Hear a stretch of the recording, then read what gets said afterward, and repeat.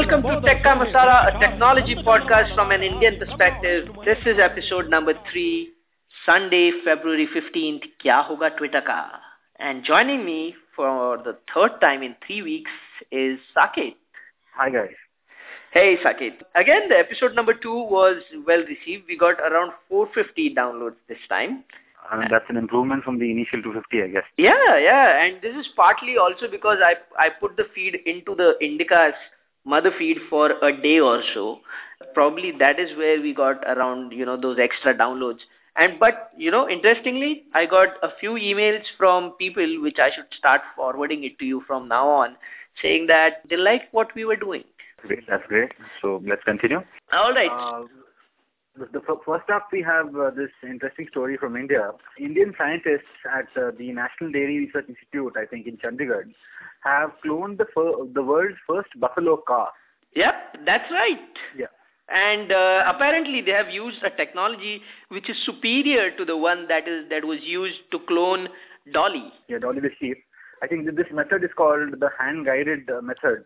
And an important change here is that it is cheaper, it is more cost-effective, it's easier, and it also allows the scientists to select the gender of the clone to be born. Yeah, I think that is the key.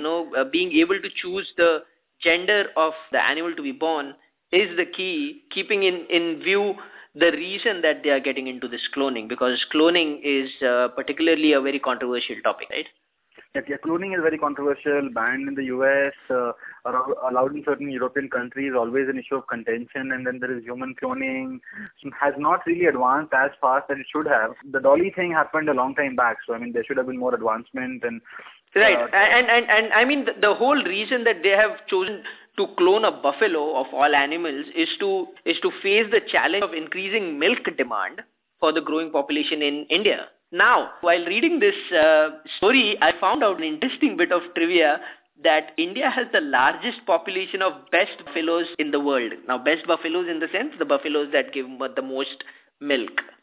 So, they managed to do this, but apparently and unfortunately, 4 days later, the cloned calf could not make it through and died due to pneumonia.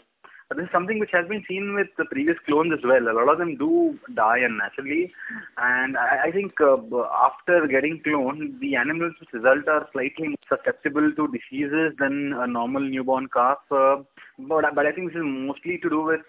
because it's not natural, is it? Because it's not natural and all those things.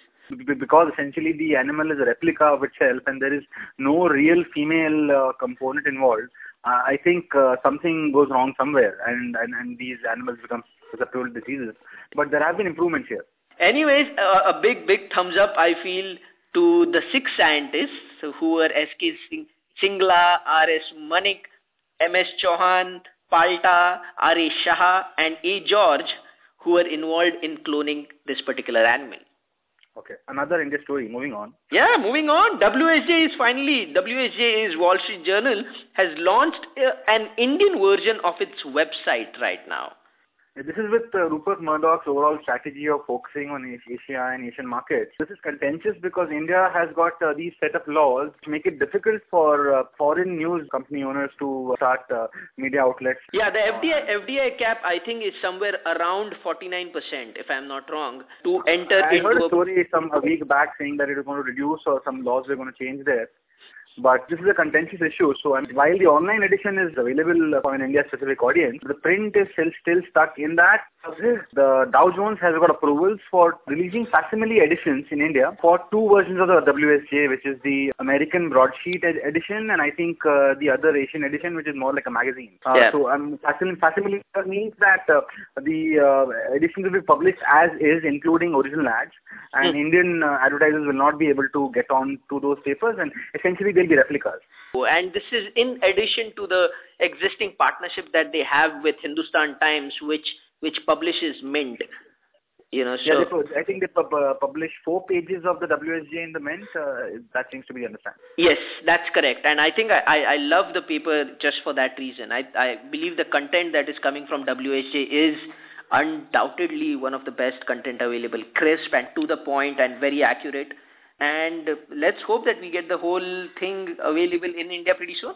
Okay, moving on. Next story. Sorry. Indian diplomats have been barred, I guess, from using many Web 2.0 services. Yeah, there was a complete study that was done, and they have put various layers of barriers against intrusion into the networks. And this exercise has been going on for quite some time. They first implemented this within the PMO, and now they have extended it to the entire Indian diplomatic community out there. So no more Facebook accounts, no more blogs, no more Orkut accounts for Indian diplomats. No more downloading, no more Gmail, no more Hotmail. Yes, exactly. I mean, no more peer-to-peer music sharing like Kazaa, and no more photos on Flickr and Picasa. And even they had to, issue a directive saying that they cannot use Gmail, Yahoo, or Hotmail account for official communication. Can you imagine that since they had to send out an official communication? Just imagine how many people might have actually been doing it. See, lack of regulation always has been the problem. I mean, our IT laws have been far behind. In fact, this is very funny because in the United States, CIA is actually going on to Facebook to recruit people and all those things. So while you see India moving away from all those things, CIA actually has an official community on Facebook. I think CIA also has its private version of Facebook or some such network, I guess. Those are the differences that we have in the US and India.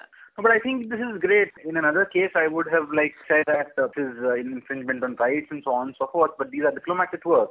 Yeah, so there's security at play here. Exactly. And I really don't want my external affairs minister to be, or anybody in that ministry, to be downloading stuff from Kazaa or scrapping on Orkut and things like that. Yeah, sharing private and heavy, documents through rapid share is not what I think Indian diplomats should be doing.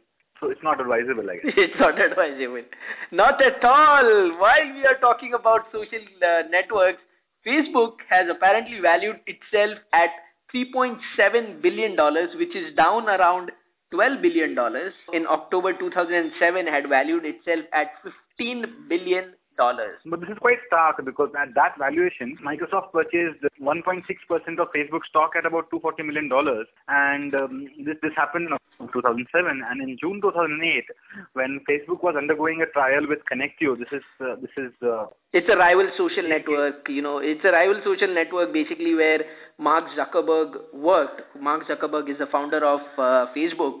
And Connectio basically said that Mark Zuckerberg had picked up some source code and business plan from Connectio. Connectio consists of Zuckerberg's former college mates, so that explains a lot of things. Yeah. So, eventually Facebook settled with Connectio and paid them $20 million in cash. Yeah, and some stock, which basically came down to around $31 million in settlement. So in that trial, Facebook itself pegged their own value at $3.87 billion. Even subsequent to that, when Facebook gave out stock options, I think that value was respected. So, this doesn't really bode well for Microsoft, which paid a hefty price for purchasing Facebook stock when the market was booming. As articles and blogs actually say that Microsoft paid for buying the preferred stock and hence the additional cost. Because the preferred stock is where Microsoft got the right to say that it's basically getting the right of first denial. Okay, if Microsoft does not want to do anything with Facebook, only then Google can come in to partner up with them. So that is... But from valuation perspective, to the preferred stock or whatever stock, all the stock is valued the same.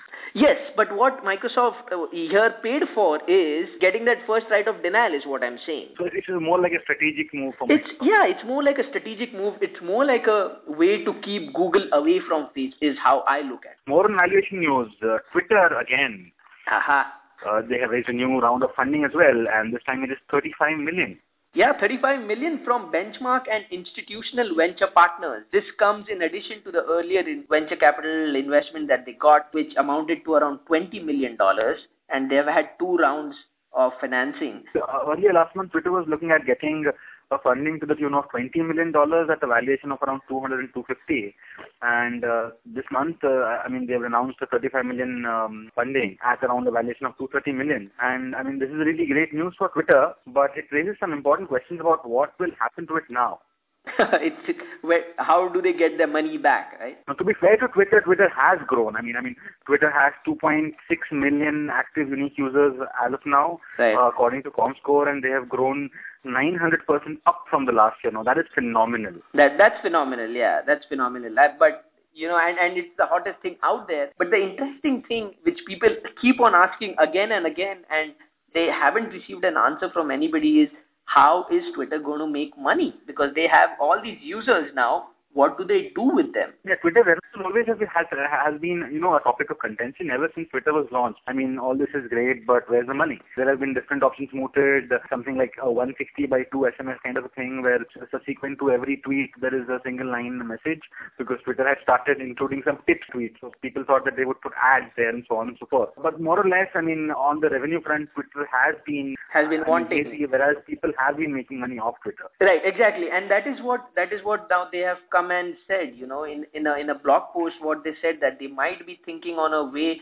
of charging corporate accounts, and this is the statement that Bizstone, which is the founder of Twitter, said, that we are noticing more companies are using Twitter and individuals following them. Now they need to come up with ways to monetize this experience and to make it more valuable and charge for commercial accounts. In the last week's podcast, in fact, I noted that Twitter has got an API which people access to build Twitter clients, and those clients get funding and so many other things. So Twitter should simply start charging more for extra API access, and that's the most straightforward way to make money. Yeah, I know. I mean, what they should do, what I feel is that there are so many applications, paid applications, that people are buying to use Twitter. For example, there's an application for iPhone which costs something like $4.99, and the developers of that application, they are making a lot of money, and nothing is going to Twitter. So that's what I'm saying. Just charge them for the API, and I think there should be a fair, or at least that should be one credible source of revenue for Twitter. Yeah, so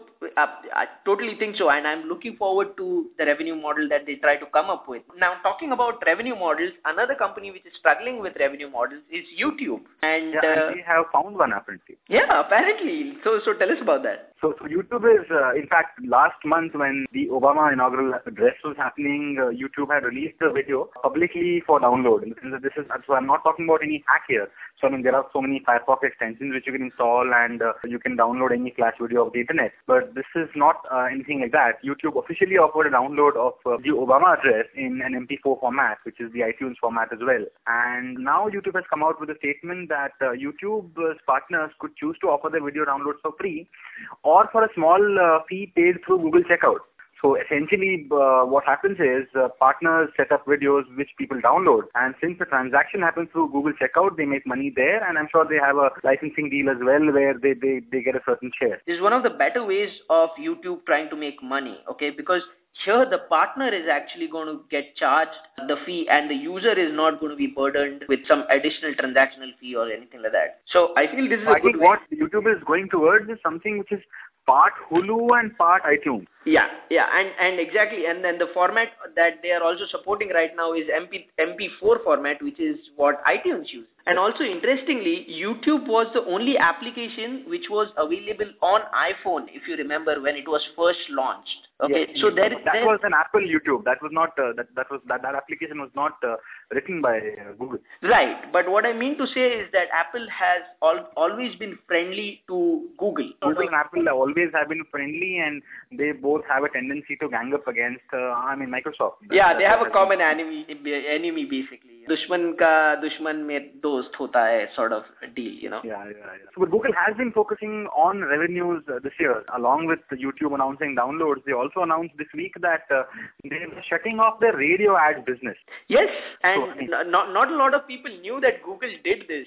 I think Google did radio and print. They bought out a company called DMark Broadcasting in 2006, I guess, for around $102 million, and they were selling radio spots through them. And I think they were also doing print, but they shut off print earlier. And now they are announcing that they are discontinuing the radio ads business, and they have also laid off the 40 people which were associated with it. But interestingly, the Google TV ads business is still running, and I'll be interested in seeing what happens to that now. Yeah, so they're basically making a smart move here. What they're doing is that they're trying to keep those businesses where advertising ROI is measurable. Yeah. Their rationale for keeping the TV ads is that they can track people switching channels. That's how TRP ratings also track people's TV usage. But they can track TV channel switching, and then they can therefore find out what ads are effective and so on and so forth. And while they're setting up the radio ad business, they are trying to move towards the online streaming audio ads as an alternative. Which means ads inside podcasts, I guess. So many other things which get streamed online. Right, exactly, and that'll be a good news for for people like us, right? Yes, definitely.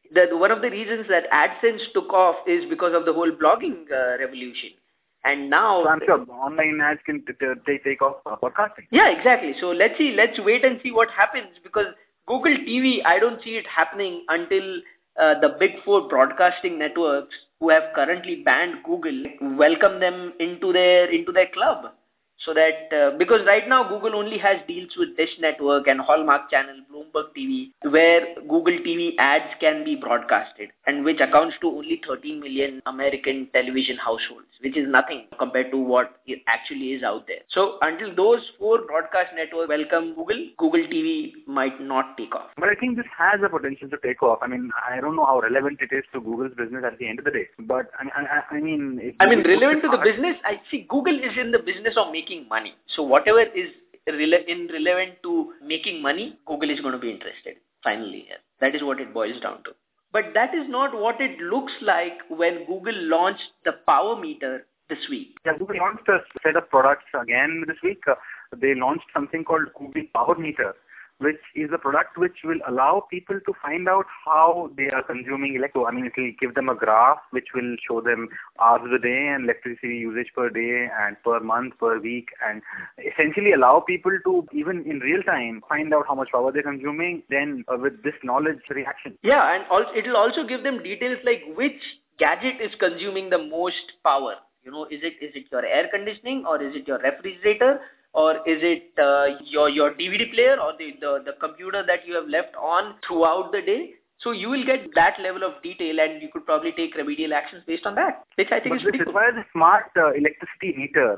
This cannot happen on a regular electricity meter. We're talking about American electricity meters here, not about not Indian.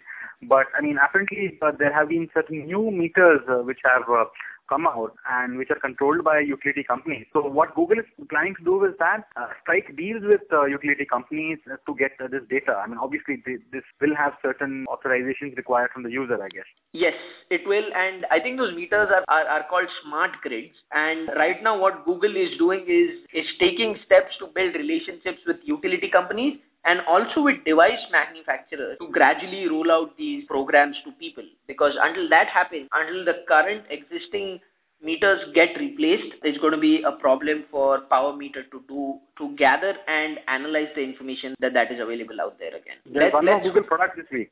Yeah, there is another product that it's not a product, another feature, let me say. Last time Google launched Latitude, through which you could broadcast your location. Doesn't it feel like Google is getting a bit too obsessive about letting people know where you are with the whole location-based thing and all? So maybe this was a part of the feature set, and this is something which they have released in pieces. But yes, this has important privacy issues coming up, because you might just set it up just like that and forget all about it and lose your ability to lie to people about your location. It looks like you do that quite often. No, I don't do that quite often, but I'm sure a lot of people want to do that quite often. True. And basically what this feature does is adds in your Google signature, it adds a message, a line that says sent from : and the area that you are in. Now, how does Google know where you are? Basically is using the IP address and the geographical data associated to it. Okay. But since also this isn't always available, Google is actually encouraging you to install Google Gear and some other extension of the software which can use Wi-Fi, triangulation to locate where you exactly are. So if you are into those kind of things, I know it's a very cool feature and all those things, but if you are interested in letting the world know, or letting whoever you are sending an email know where you are, then just go ahead and enable it. It's available under, again, Gmail Labs, and there's a setting called location in signature. Just turn it on, and that line will get added to your email. That's great. Now again, tell me, how will this work if you're using an email client, a desktop email client like Mail or Outlook? No, I'm sure it will not work then, because no matter what signature you configure to in your Gmail, when you're using a desktop client, that desktop client gets used primarily, and Google just gets used as a POP3 server. Yeah, exactly. I have sent custom formatted messages using my desktop client, which is Microsoft Entourage, and they have reached as is. Whereas if I would have tried to send similar messages using Google's online service, it wouldn't have worked. Oh, so even if it is active and you are using a desktop client, that signature won't get added to the email then. Yeah, so in the emails which you send using a desktop client, the desktop client's default signature will get added. Yeah. Yep, exactly. So while Google was releasing new products, Microsoft was not going to get left behind. It has also announced free web hosting and domain registration as well, only for a year. Microsoft, so this is not, I don't think this is really in response to Google, but this is something which Microsoft is trying to set right. First up, let's talk about email first. Microsoft has enabled POP3 in Hotmail in US and Brazil. This is something which was available earlier. I think Microsoft Hotmail could be accessed from a client earlier. That was not POP3, that was something called WebDAV, if I remember correctly. Yeah. But essentially the point was that Hotmail could be used using Outlook Express. And then they kind of stopped that altogether because people were misusing it to spam, and that essentially was an era where spam just kind of, that's when spam just originated. And that's when this got shut down, and they got a little bit greedy, and they made this as a $19 per year kind of a service called Hotmail Plus. Right. So and what so happened again? Now what they have done is basically opened up the POP3 protocol to anybody, and it's for free, right? Yeah, in the US for now, I think it'll spread across the world. But the thing is here, I must say that Gmail has forced Microsoft to do this. Yeah, Gmail, yeah, exactly. Gmail changed the game completely. The mailbox's size went from about 2 MBs to 1 GB directly. And so they messed up the whole email market there, didn't they? No, it's not that they messed up the market. It's that Microsoft was taking the ride anyway. When free email came in, storage had a cost. So, therefore you had those limits, 2 MB and all of that. But storage in itself has evolved over the years. And in the next 3-4 years after email was launched, storage had become really cheap. Yeah. But because companies were greedy, they were saying, okay, your mail is still 2 MB, and if you want more than that, you have to pay more. So Google was the company who launched an email service in the new storage era. And they decided to pass on the benefit of cheaper storage to the consumer. And that's when everybody had to follow suit. That's true. When I said they messed it up, they ruffled the whole industry. They changed the industry, And that is the price that Microsoft and Yahoo paid for not giving the services that it really could to its users, I believe. And that's where Google got a halo behind it's by providing. Microsoft is trying to make up for it with Office Live Small Business, which is the other new thing to come from Microsoft. And I think Microsoft Office Live Small Business will give you a free domain for a year, which will include an email address. It will include several business management features like contacts and tasks and collaborative features. So essentially what they're doing here is launching a service like Google Apps, which is paid, but it is free for the first year. And after that, it costs small businesses $15 year after year. We don't have any word on the limits and so on and so forth. But that seems to be the general idea here. Okay, so another thing that Windows did was announce the Windows 7 upgrade paths this week. So what's going to basically happen is that they came out with a release saying how are they going to transport all the users who are currently using XP or Vista to Windows 7. Since Vista was so bad, what Microsoft seems to have done this time round is that they have included XP in the upgrade path. So which means that even though you cannot actually upgrade XP to Vista, you have to do a complete reinstall, but you get a rebate on your purchase of Windows 7. So basically you are on the same level as a Vista user. Yeah, so this is basically, if you are an XP user, you don't have to pay as much as a new copy of Windows 7. And by the way, let me tell you, Saket, Windows 7 is beautiful. It's working without any problems. I've been using it for 2 weeks. It's almost ready for shipping. Okay, that is how good it is. It's got a lot of Mac-like features. It has got a lot of, but it is I mean, there are intrinsic differences between Windows and Mac, but we can definitely say that Windows 7 is getting more and more Mac-like. What with the dock-like taskbar and so on and so forth. Yeah, and the search feature and all those things. So it's good. Another thing about this story I would like to point out is with respect to the Vista upgrade paths. So, I mean, from what it looks like in the story, Vista upgrade paths seem to be very limited. So, I mean, Vista Home Premium can be upgraded to Windows 7 Home Premium. Similarly, Vista Business can be upgraded to Windows 7 Professional. And Vista Ultimate can be upgraded to Windows 7 Ultimate.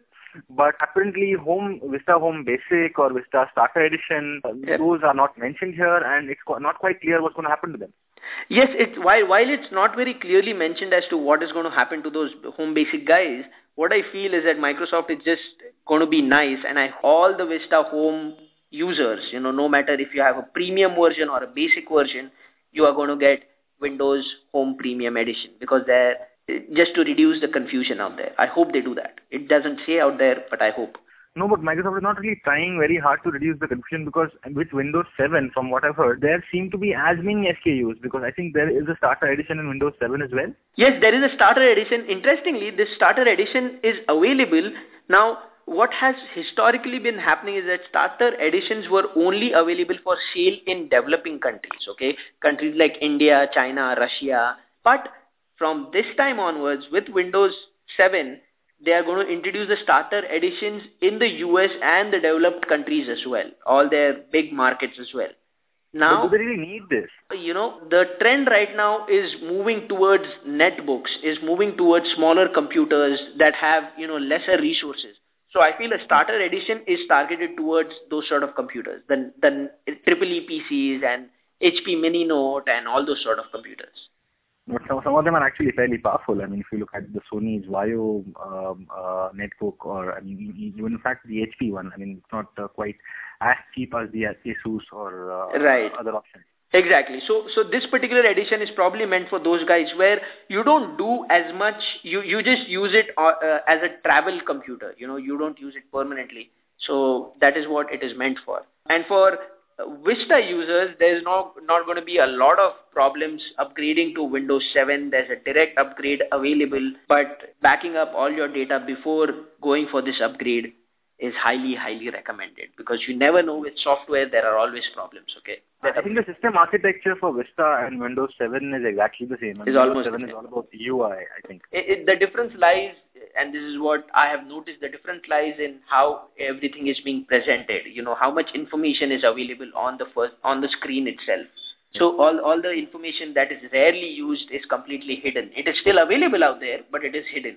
So so those were the topics that we had. I want to give out a shout out to a comment that we got on our last episode, where we asked people to tell us if Tuba was available in the US, and we got a reply saying that yes, it is available in the US without any problem. So that answers our question. You can download this podcast on www.theindicast.com, which is going to be the main website where this podcast will be made available. And you can also follow my blog, which is at www.vulturo.com. It is vulturo.com. And you can follow us both on Twitter. I am at Vulturo again, which is vulturo. And I am at twitter.com/AC Mhatre. A as in Apple, C as in cat, and MHATRE. All these links are available on theindicast.com. And also I would like you guys to go and subscribe to the iTunes or the Google Reader feed that we have on our website. So please do that so that you get all the episodes reach you in time. All right, and don't forget to spread the word. That's about it for this episode. Bye-bye. Thank you, guys.